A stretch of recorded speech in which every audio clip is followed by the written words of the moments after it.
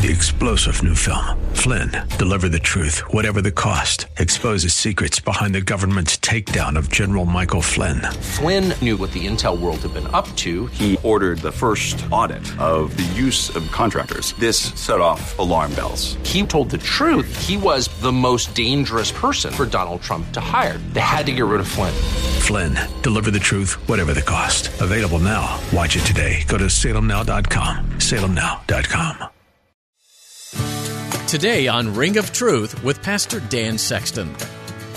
And so for all of us, the question should always be, Lord, what do you want me to do? I've got my desires, I've got my wants, I've got my longings. But Lord, what do you want?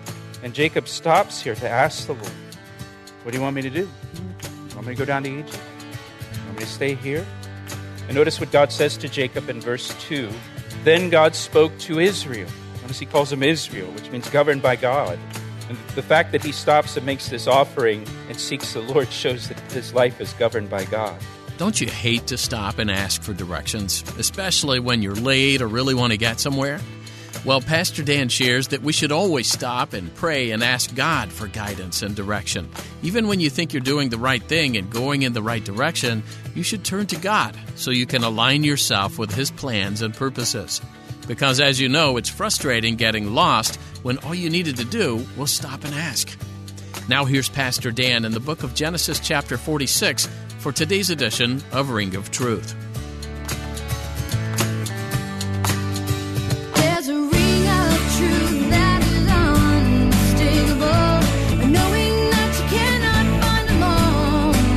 And if you listen carefully, and sometimes even if you don't, you can hear that sound.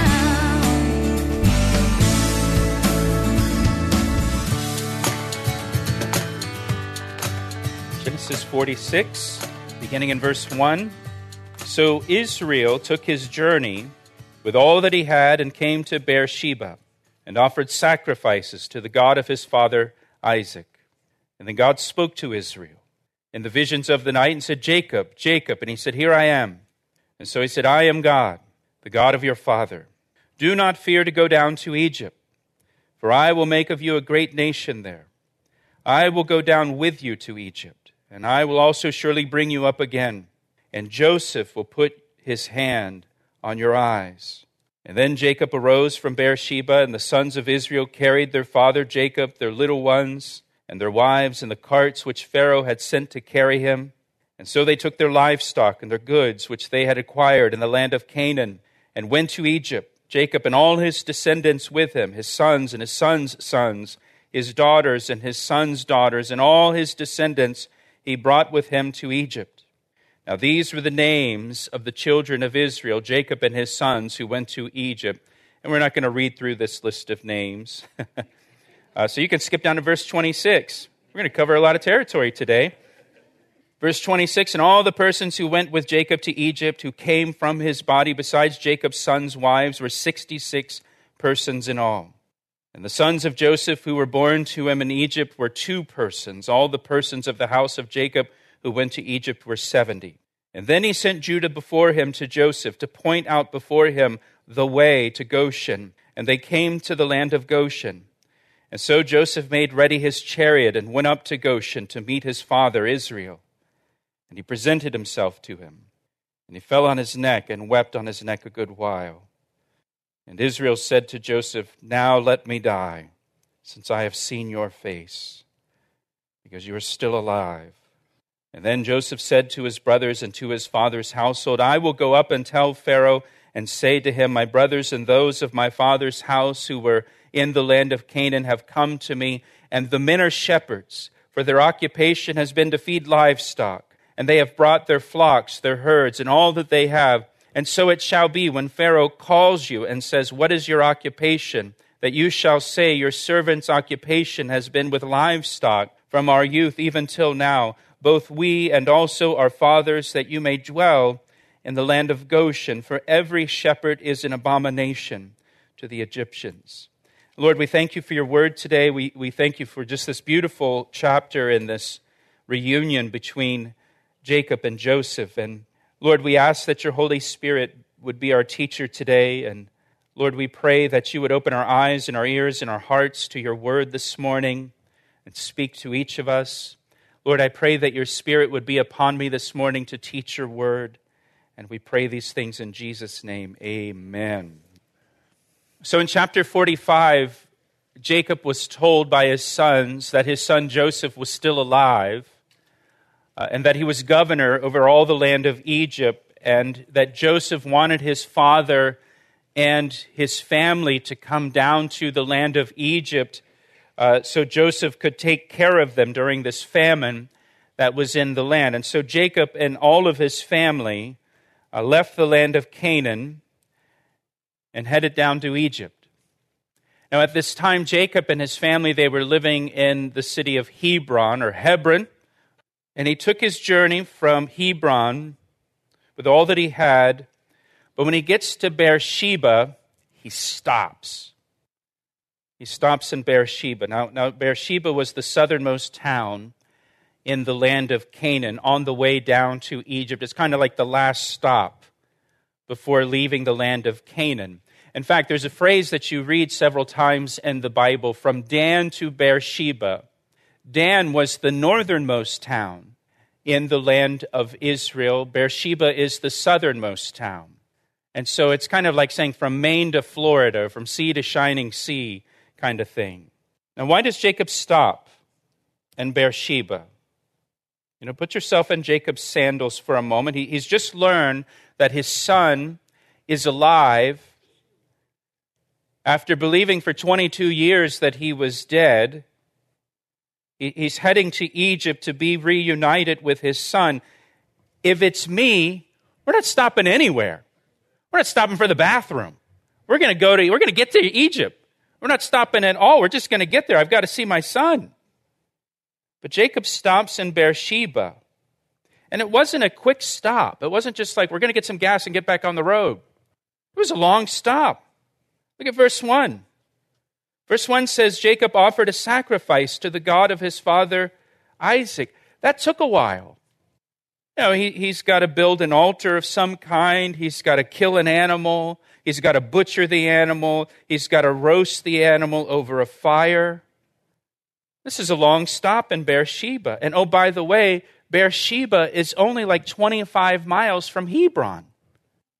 He hasn't traveled very far at all, and he still has a long way to go to get to Egypt. I mean, this is, Smokey and the Bandit here. You got a long way to go and a short time to get there, and he needs to get back on the road, but he stops. And when my family travels, I like to just get to the destination. I don't want to stop anywhere. Let's go through the drive-thru and just get back on the road. Stopping to offer a sacrifice, I mean, that's like going into a sit-down restaurant with a waiter and a menu, and we're going to lose so much time. So why does Jacob do this? Well, a couple reasons. Beersheba was a significant place in Jacob's family. His grandfather, Abraham, who first came to the land from Ur of the Chaldees, and his father Isaac lived in Beersheba at different times. His families lived there. Some of you may remember in chapter 21 that Abraham planted a tamarisk tree. And he planted that tamarisk tree in Beersheba and called on the Lord. When we were in chapter 21, I mentioned that the tamarisk tree, its only use is for shade in the desert, and it grows very, very slowly. So when a person in the Middle East plants a tamarisk tree, it's not for themselves. They're not going to live long enough to enjoy the shade of that tree. They actually plant the tree for their grandchildren to enjoy the shade of that tree. And here is Abraham's grandson now, and Beersheba, maybe enjoying the shade of the tree that his grandpa planted many, many years before. Jacob's father Isaac, we're told, also built an altar in Beersheba and called upon the name of the Lord. And the Lord appeared to Isaac in Beersheba back in chapter 26. Perhaps Jacob sacrificed his offering on that same altar that his father built. So Beersheba was significant in the spiritual history of Jacob's family. Just as there may be significant things or significant places in your spiritual life or in the spiritual history of your family. Maybe you have, your grandfather's Bible that has his notations and his highlights in it. What a treasure that would be. Or maybe there's a church where your mom or your dad committed their lives to Christ as a child, and they were saved. And so that church is a special place and is part of your spiritual heritage. And so Beersheba was part of Jacob's spiritual heritage, but we still haven't answered the question, why did Jacob make such a long stop in Beersheba and sacrifice an offering to the Lord? I believe Jacob wants to make sure going to Egypt is God's will for him, that this is the right move. Now, obviously, it would have been better for Jacob to pray before he left for Egypt, but it's better late than never, right? Even if you get out ahead of the Lord, you can stop and say, we didn't pray. We didn't ask the Lord if this is what he wants. Let's just stop and pray and seek the Lord for guidance. I'm sure Jacob was excited to hear the news about his son Joseph, and he didn't think to pray and ask God, should he go down to Egypt or not? He probably just started packing up and let's go, and went. But when he gets to Beersheba, he gets 25 miles down the road from home, he pulls over. He stops, and he prays to seek the Lord for guidance. Proverbs chapter 3, verses 5 and 6 says, trust in the Lord with all your heart and lean not on your own understanding. In all your ways acknowledge him, and he shall direct your paths. Now, Jacob started this journey leaning on his own understanding. We got to go to Egypt. I got to see my son. But now he stops to acknowledge God and to allow the Lord to direct his path. And notice here, if you're a note taker, notice Jacob offers a sacrifice. That's an important detail that we're told. By offering a sacrifice to God, Jacob was revealing that he knew himself to be a sinner in need of pardon from God. Every time the patriarchs made a sacrifice, they were acknowledging they were sinners in need of forgiveness. We'll return to today's edition of Ring of Truth with Pastor Dan Sexton in a moment. But first, Pastor Dan would like to extend a special invitation to our listeners. If you've enjoyed the messages on Ring of Truth, I'd like to personally invite you to join us this Sunday at Calvary Chapel. We're located in Columbia, Maryland, just 5 minutes from routes 29, 95, and 100. I'd love for you to come be part of our time of worship and Bible study this weekend at 9 or 11 a.m. I always enjoy meeting listeners of Ring of Truth, so please be sure to introduce yourself to me after church. To find out more information and to get directions, visit our website at calvaryec.com. Thanks, Pastor Dan. That website again is calvaryec.com. We look forward to seeing you. Now, back to today's message. Just as we all sin, right? We all fall short. All we like sheep go astray. We all turn to our own way at times, and we all need God's forgiveness. And God's forgiveness comes through the sacrifice of Jesus Christ on the cross. Jesus is the Lamb of God who takes away the sins of the world. And now, by stopping at this point, just before he leaves the land of Canaan, sacrifice and offering to the Lord and seeking the Lord for guidance, Jacob was essentially saying, Lord, of course I want to go down to Egypt. Lord, of course the desire of my heart, the longing of my heart is to see my son again. But Lord, if you don't want me to go, I won't go. If you want me to turn around and go back, go home, I will. Now, Jacob is a powerful example to us of a life that is fully surrendered to God. An example of a crucified life, an example of denying self and taking up your cross. Just the fact that he would stop and ask God, should he go see his son or not? How many of us wouldn't even bother to pray about something like this? Well, of course we're going to go to Egypt. I don't need to pray about that. Of course God wants me to go see my son after 22 years. How many of us would turn around and go home if God said, I don't want you to go to Egypt. I want you to stay here in the land of Canaan. What Jacob does reminds me of Jesus' prayer in the Garden of Gethsemane. Lord, if there's any other way, let this cup pass from me. But nevertheless, not my will be done, but your will be done. Jesus didn't want to be crucified. He didn't want to drink the cup of the Father's wrath for our sin. He didn't want to be separated from the Father, but he submitted to the Father's will over his own will. Not my will, but your will be done. Philippians chapter 2 says Jesus was obedient unto death, even the death of the cross, the worst possible death. 1 Corinthians 6:19, it says to us as believers, listen, it says, don't you know that you're not your own? Don't you know that you're not your own? Your life is not your own, that you've been bought with a price? Your life has been purchased. You belong to Jesus Christ. You've been purchased with the blood of Jesus. You belong to him now. Your life belongs to him. He is our Lord, Jesus Christ. He's our master. And so for all of us, the question should always be, Lord, what do you want me to do? I've got my desires, I've got my wants, I've got my longings. But Lord, what do you want? And Jacob stops here to ask the Lord, what do you want me to do? You want me to go down to Egypt? You want me to stay here? And notice what God says to Jacob in verse 2. Then God spoke to Israel. Notice he calls him Israel, which means governed by God. And the fact that he stops and makes this offering and seeks the Lord shows that his life is governed by God. In the visions of the night, and said, Jacob, Jacob. And he said, here I am. So he said, I am God, the God of your father. Do not fear to go down to Egypt, for I will make of you a great nation there. I will go down with you to Egypt, and I will surely bring you up again, and Joseph will put his hand on your eyes. God says to Jacob, I am God. I am the God of your father. Do not fear to go down to Egypt. Now, what does that tell us? That tells us Jacob was afraid to go down to Egypt. That he was second guessing his decision. He had second thoughts about leaving Canaan and going down to Egypt. Well, why? What's he afraid of? Well, again, God says, I am the God of your father. Do not fear to go down to Egypt.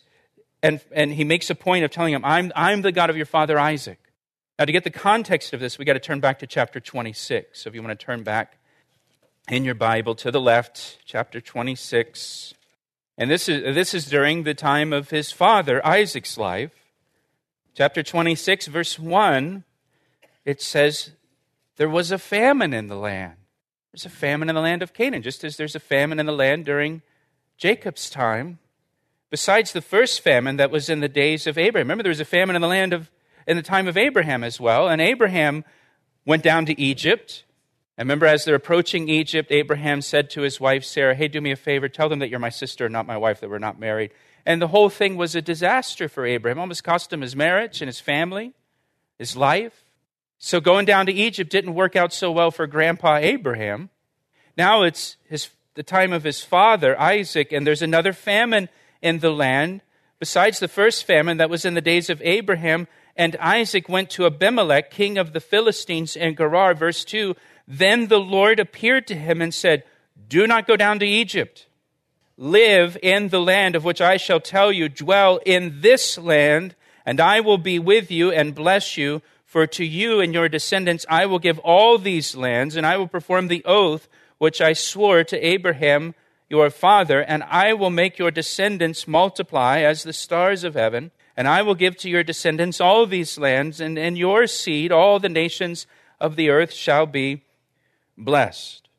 So there was a famine in the land of Canaan in the days of Jacob's father Isaac, and the Lord appeared to his father Isaac and explicitly told him, do not go down to Egypt, but stay in the land of Canaan. And God promised to take care of Isaac in the land of Canaan during the famine, and promised to bless Isaac and multiply him, make a great nation of him, and give him the land of Canaan. The blessing for Isaac was in Canaan, not Egypt. And so Jacob now, he takes off, driven by his emotion to see his son again. He gets to the border. He says, wait a minute. Maybe going down to Egypt isn't God's will. And so Jacob was afraid to leave Canaan. and to go down to Egypt. You can turn back to chapter 46. And here's the thing, give me your attention. Jacob does not want his desire to be reunited with his son to put him in a place of disobedience with God. He does not want his desire to be reunited with his son to put him in a place of disobedience with God. Being in God's will was more important to Jacob than seeing his son again. Isn't that something? There is nothing more important than being in God's will. We shouldn't follow our own desires if they put us in a place of disobedience to God. Yeah, but I really want this. Yes, it's the longing of my heart. I've desired this for so long. 22 years I've wanted this. Yeah, but will it put you in the place of disobedience? Is it God's will for you? Is it outside of God's will? And so back now in chapter 46, God reassures Jacob by saying, I'm the God of your father. I know what I said to your father Isaac about Egypt. Don't be afraid to go down to Egypt. You know, the most repeated statement that God makes in the Bible, don't be afraid. What does that tell us? We're fearful, aren't we? We're easily afraid. God says, don't be afraid. And then he says, I will make of you a great nation there, repeating the promise that he made to Abraham and then to Isaac. In other words, the covenant will still be in effect in Egypt. I'll keep my covenant with you, even though you're going down to Egypt. God's plan all along was to make a great nation of Israel in the land of Egypt, and then just as he says, and then bring them back up into the land of Canaan as a nation. Now right now, at this point, Israel is a family. They're not a nation, and they're not even really a very large family. You look over in verse 27, Jacob's entire family numbers only 70 people. Abraham came into the land more than 200 years before, and God told Abraham, I'm going to make of you a great nation. Your descendants are going to be like the stars in the sky and the sand on the seashore. And 200 years later, there's only 70 people in the family. That's not much. I counted. I have a lot of brothers and sisters, and just in my immediate family, brothers, sisters, their spouses, their kids, there's 57 people in my family. And so that's not many. And we know that God's going to take like another 400 years to finally make them into a great nation. Listen, the promises of God are trustworthy. But sometimes the timing of God is slower than we would like. Have you noticed that? Right? That he's not on your schedule or my schedule. He's kind of on his own schedule. And so a small family will go down to Egypt, and while they're in Egypt, God will make them a great nation there, and then God will bring them back out of Egypt. If you turn with me over to Exodus chapter 1, because this is really setting the stage for the book of Exodus. Exodus chapter 1, it says, now in verse 1, now these are the names of the children of Israel who came to Egypt. Each man in his household came with Jacob, and it lists the names there of his sons in verses 2 through 4.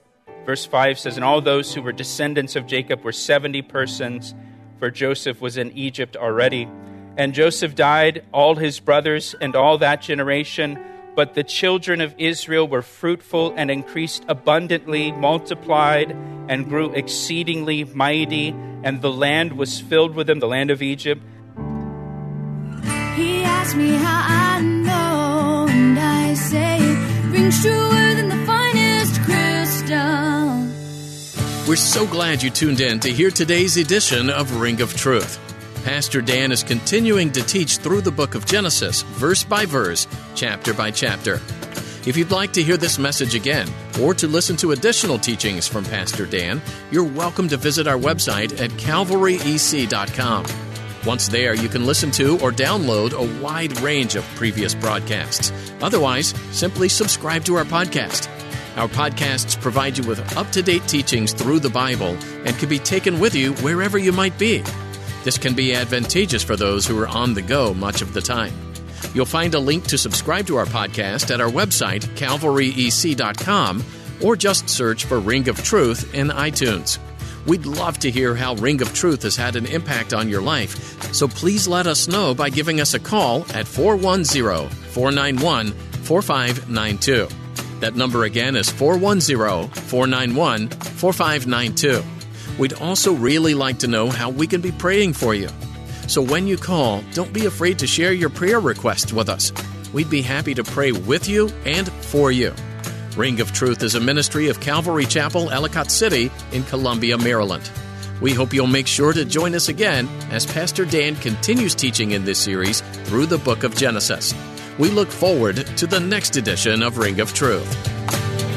I see the signs and I recognize the hands that crafted them. Well, I know because I know His voice, and it only takes willingness and a conscious choice. You need not guess, there's a ring of truth that is unmistakable, knowing that you cannot find alone. And if you listen carefully, and sometimes even if you don't, you can hear the sound.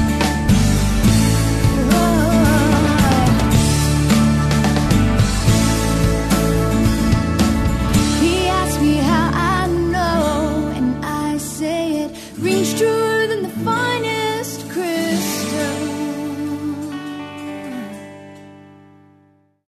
3-star General Michael J. Flynn, head of the Pentagon Intelligence Agency, knew all the government's dirty secrets. He was one of the most respected generals in the military. Flynn knew what the intel world had been up to. He understood its funding. He ordered the first audit of the use of contractors. This set off alarm bells. The explosive new documentary, Flynn, Deliver the Truth, Whatever the Cost, uncovers the facts behind this scandal. Flynn told the truth. He was the most dangerous person for Donald Trump to hire. I find out the worst enemy that I'm going to face in my life is right here in America. They took my assessment and they wanted me to change it. And I was like, I'm not changing it. They had to get rid of Flynn. With in-depth interviews, archival footage, and never-before-seen personal records of the man behind the headlines. I just felt like I was drowning. Flynn, Deliver the Truth, Whatever the Cost. Available now. Watch it today. Go to salemnow.com. salemnow.com.